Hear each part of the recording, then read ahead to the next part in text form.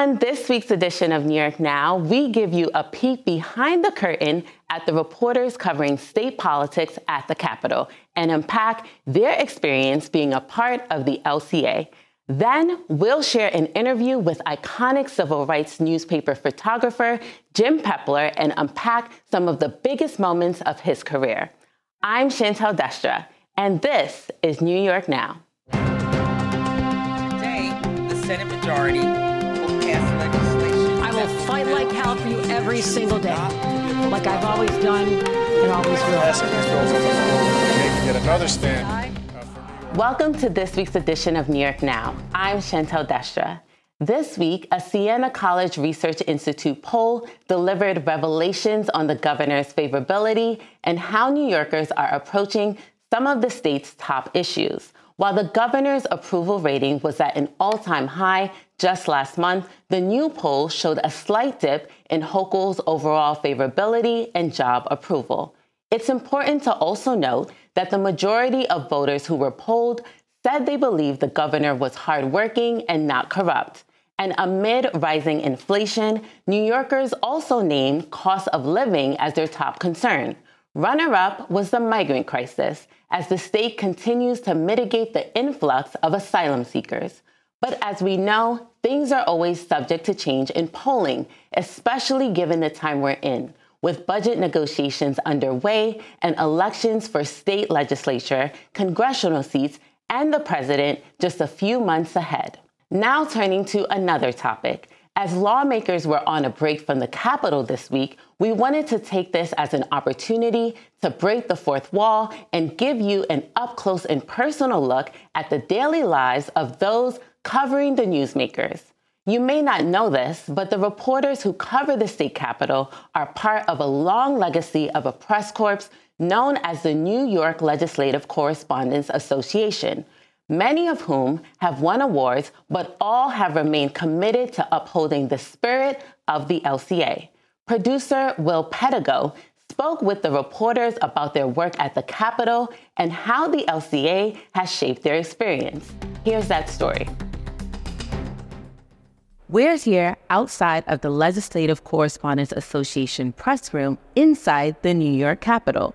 The New York LCA is the longest-running group that covers the Capitol in the nation, including the White House press corps. Now, this room has been here since 1890, but the reporters inside and the way that they report has changed tremendously. But the mission of the LCA remains the same: to inform the public, to provide transparency, and hold people in power to account. But what does a day in the life of the LCA look like? We'll unpack that. And I'm proud to cast my vote in favor. Normally, the legislative session in New York runs from January to June. Once the calendar is set, the busiest days at the state capitol are session days. But there are reporters who work out of the LCA Monday through Friday all year long. Hi, I'm Dave Lombardo. I'm host of WCNY's The Capitol Press Room, a daily public radio show broadcasting right here at the state capitol 5 days a week. You're listening to The Capitol Press Room, and we're turning our attention to the upkeep and management of New York's local roads. Being in the middle of the action, at least when lawmakers are here, is important for me for a couple reasons. One, it actually means I get to have lawmakers sitting in the studio with us, and that just makes for a better interview when you can make that eye contact and you can have a rapport with someone. But it's also important for me to have a presence here because I'm engaging with people off the mic as well. I'm developing and nurturing relationships that I've been working on for more than a decade that I've been here at the state capitol. And it's also just fun to be part of history when it happens here, but also the more relaxed moments when I can just be hanging out with my colleagues and friends at other institutions. When I first started as a reporter, as an intern actually, for the Legislative Gazette in 2009, I felt like a real phony. I had a real case of imposter syndrome, and probably rightfully so, since I didn't know what was going on, didn't know what was happening. And at the time, and for years after that, I really looked up to the people who covered the Capitol, the people who made up the Legislative Correspondents Association. I thought of the people at the Times Union and that bureau as really the best of the best, something to strive for. Jimmy Vielkind, Casey Seiler, Jim Odato, Rick Carlin. There was the Associated Press with Mike Gormley. All these old kind of intimidating people, and now that I'm 35, I realize some of them weren't that old then. And it's an arena that is competitive every single day, but it's also one that is about supporting and lifting up our colleagues. So I'm really happy to be part of the LCA and take it as a real responsibility to try to keep its work going along. Are pushing for Governor Hochul's proposal to go a little bit further. There are many talented reporters where the LCA provides an opportunity to jumpstart their careers in an environment surrounded by newcomers and veteran journalists alike. When we conducted this interview with Raga Justin, she was reporting at the Capitol through a Hearst Fellowship. Now she reports full-time with the Times-Union. My idea of competing journalists at a state capitol has always been dog eat dog. Like, that's what I envisioned, and it has not been the case. You've got like the Post reporter who will come and chat, let you know what he's working on, and then people from TV, from the AP, from any of the various organizations that are around. So I think maybe that has been a pleasant surprise, like just to be able to connect with other journalists on kind of like a person-to-person level and not always have to be on your like professional guard all the time. When I write my stories, I think of, the people who live in the Capital Region. That's our primary coverage area. We write a lot about the state government and the state government workforce, agencies, things like that, sort of the nitty-gritty day-to-day of what state government looks like. I actually think that there's a lot of room to grow and get people more engaged in what we do, which has always been the point. The more people we can reach, the better for journalism. All of the members in the LCA work for different news outlets, meaning no one reports for the LCA. Instead, they are members connected by their common purpose and role. And in a place as influential as the New York State Capitol, being part of the Legislative Correspondents Association means being part of history. It's easy to forget at times in the hustle and bustle of our day jobs, but history is all around us. It's a historic building. Many, many ambitious people have come through here, whether they were politicians, gubernatorial officials, or journalists themselves. And some of the best reporters here in the LCA have their names forever memorialized on the plaques right inside the entrance for winning either the J. Gallagher Award, which is named in honor of the longtime Gannett chief up here in the Capitol, a real legend of reporting, as well as the Walter T. Brown Award, which also recognizes outstanding reporting. The J. Gallagher Award is judged by journalists outside of New York, whereas the Walter T. Brown Award is judged by alumni of the LCA itself. Getting your name on that plaque is kind of that rare opportunity to, make your mark on the building itself in ways that most people, despite their ambitions, despite all the hard work that they do for whatever cause, just never have that chance. Robert Caro, one of the most famous journalists in America, worked for a year here in the LCA. And while there is a historic display about some of his work, he's best known for writing The Power Broker about Robert Moses many years ago. He doesn't have his name on that wall. So the journalists that do, I believe, rightfully, feel very proud of their accomplishment to be recognized by their colleagues as, producing the best work from the LCA each year. Leaving your mark on the LCA isn't only about the articles you write, the stories you tell, or the perspective that you change through your reporting. Part of the LCA is about camaraderie and contributing to a legacy of civic responsibility that extends beyond your time in the room. More than just a job, journalism is a calling. And when that job is challenging, LCA members look after each other. Albany's tough to report from. There's a lot going on. You have to decide what you want to cover, what you can't cover, what you have to set up. It takes a lot more organization, and you have to really work sources all the time, partly because sources are coming and going all the time. And so you have to continue to find new people, new perspectives, try to get the picture of the story as complete as possible. And that's not always easy because you've got the people in power who have these public relations staffs who can try to direct what the news is. We have to resist that. and provide the news in a format and in a thorough way that the public can use to make their decisions about how they want their state to be run or how they want their community to be run. Like a lot of people who work in Albany, we've had chances to go to Washington, and Albany is really, it's closer to the people. It's a fascinating place, but a reporter can really get a lot more done in Albany, can affect real change. Find an issue that hasn't been looked at, give it some exposure, let the public figure out how they want to deal with it. But in Albany, you can really make that difference. Within the White House Press Corps, New York's Legislative Correspondents Association, and others, the symbolic leader is sometimes referred to as the dean. The dean is typically a veteran journalist that embodies the spirit of the Corps. To me, Jay Gallagher, who died a few years ago, he was the Gannett News Service chief. He was the epitome of what a dean is because he was respected by everyone. He worked really hard, but he was not arrogant. He was not a prima donna at all. Then suddenly it came back on taxpayers to make up the difference. He always asked a similar question at every press conference. And I remember this, he goes, when governors would go on and on about how great their program is, he would ask a simple question: how much is this going to cost?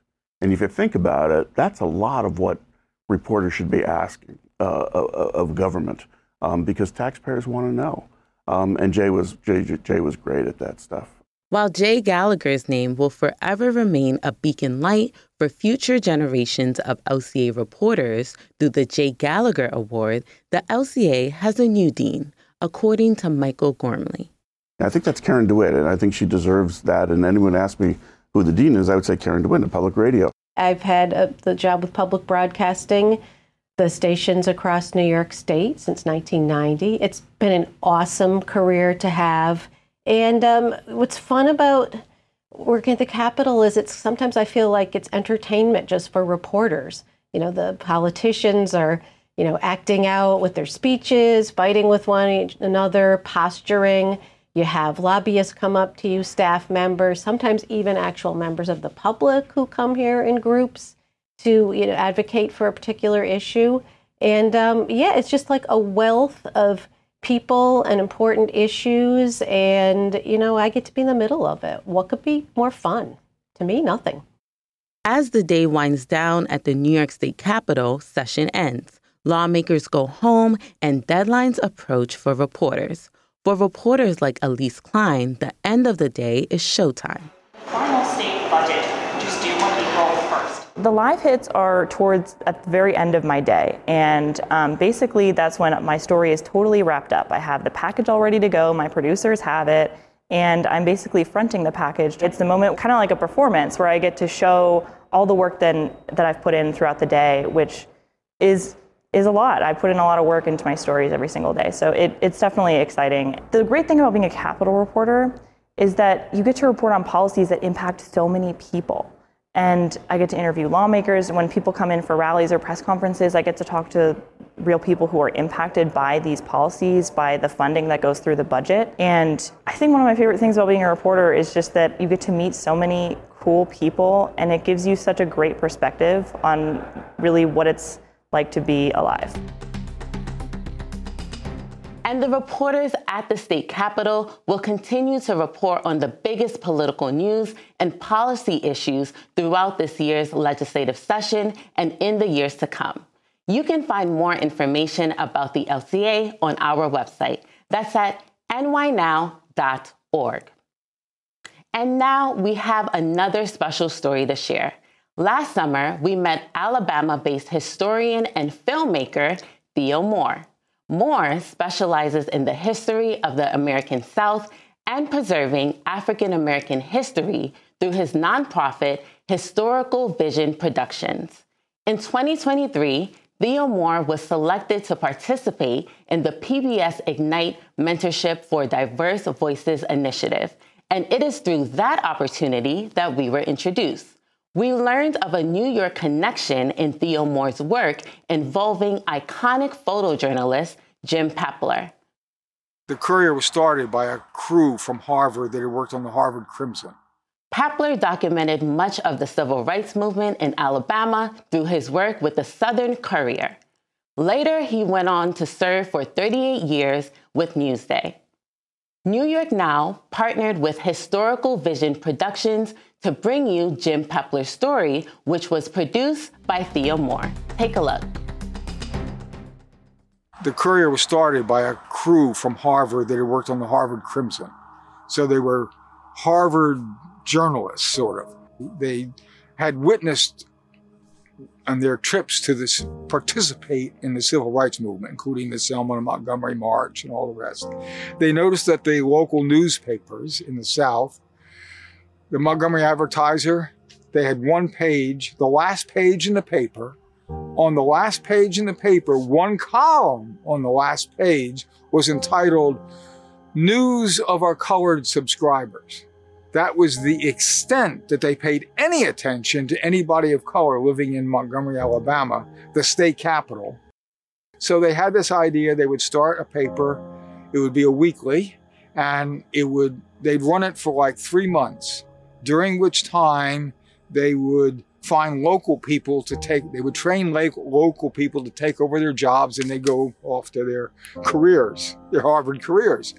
They found difficulty finding local people that would take the jobs because even if they were just high school kids, they were subject to retribution from the Klan and everyone else that might hit their families. They couldn't risk their families. They were willing to risk themselves, but risking their family was a big step. So they couldn't find local people that would step in. And, they had a whole staff all over Alabama and Mississippi and Georgia. So the Courier said, okay, another 3 months. And then they realized we need to be here. We need to stay and be the cadre keeping the paper together. And as we can, we'll find local people to help out as we can find people willing to take these risks. We strive to be honest. We strive to be objective, not taking sides on an issue, reporting the facts. Our journalists, journalist credo, tell the facts. And with a connection to local people gave us a sense of being the people's eyes, the people's ears, the people's witness, the reader's witness, the folks. We were there to witness for them, for everybody. Whatever, you're labeling, we were there to witness for everybody objectively so anybody could read our paper and realize that it was the truth. So they were going to settle in Atlanta, and I was to become part of the Montgomery Bureau. Myself and a fellow named Jeff Cowan were going to start in Selma and cover the Selma area. And, they divided the states up into areas, 2 or 3 counties each, with a reporter in each one. And I was a photographer that I would bounce around all over, and Jeff would be the reporter. We worked Selma for a little bit, and for whatever reasons, the place that was housing us in Selma didn't want us there. They say, you're out of here. So we moved to Montgomery. Clifford and Virginia Durr, they gave us a place to stay. They had an apartment above their house, in their house. The upstairs was 2 apartments. One became the dark room for the Courier, and the other became the living quarters for myself. And Amy, bless her heart, with my little baby daughter, Robin, decided she would come down and live with us in Montgomery, Alabama. And she went to work for the Courier as well.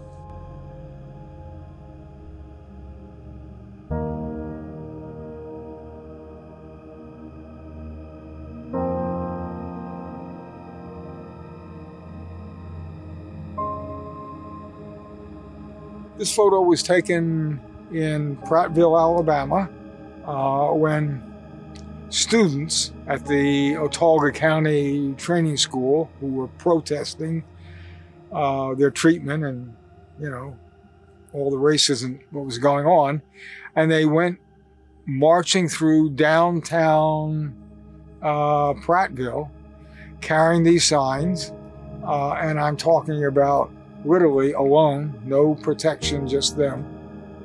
In the symbolism of it, it spoke to the courage it took for them, and also, to some extent, the restraint that was being shown by the people they were walking past. And I've always interpreted, and I may or may not be right, that the fact that I was standing there with a camera was sometimes, possibly this time, a reason that nothing happened to the people I was photographing.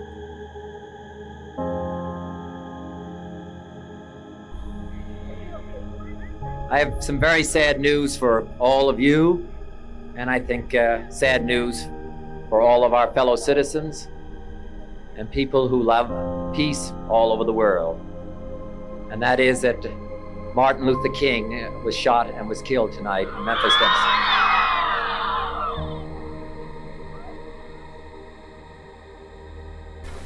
Martin Luther King dedicated his life to love and to justice between fellow human beings. He died in the cause of that effort. In this difficult day, in this difficult time for the United States, it's perhaps well to ask what kind of a nation we are and what direction we want to move in. They killed Dr. King. I could cry now, but when we heard the news on the radio, the person I was with, we were in a car, we just sat and cried and cried and cried. And I covered his funeral. And it was like, among the last things I did for the Courier was covering his funeral. And I did, I gave it my best shot. I mean, I covered the daylights out of what I could get to of his funeral, given that I'm running around on foot. I got a picture of Wilt Chamberlain walking along in conversation with Richard Nixon. I mean, come on, hi, Wilt, and Bobby Kennedy was there. And I got this shot through the window. I have a picture of a reflection of me taking a picture of him inside the car. And that's one of my pictures of, me with Bobby Kennedy, And I had photographed Bobby Kennedy when he was in Mississippi with hearings, and I had a sense of him as a person. There was something very real about him. I had photographed him at the funeral and came back and we edited the funeral pictures and whatnot. And it was, I'm not sure, weeks or soon after that he was killed. And that was the last straw. Within the next day or that hour, very quickly, I called Newsday and say, "You ready for me?" And they said, "Yeah, come on up." And I was on the road, left my wife and at that point 2 children in Montgomery to go to work at Newsday.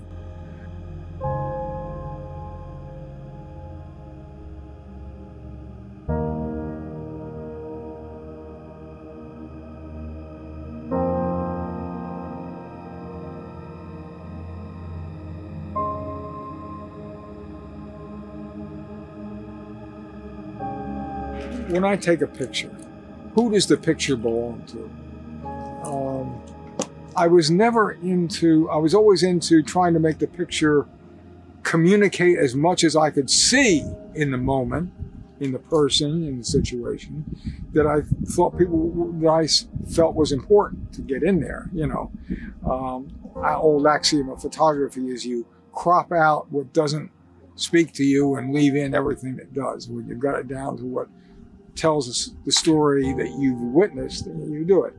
But the other part of it is that I'm there witnessing for the world, but also witnessing for the people I'm photographing. If I'm taking your picture, the picture belongs to you, it's you.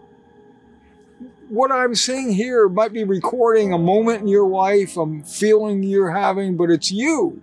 So I always felt that my pictures really belonged to the people that I was photographing.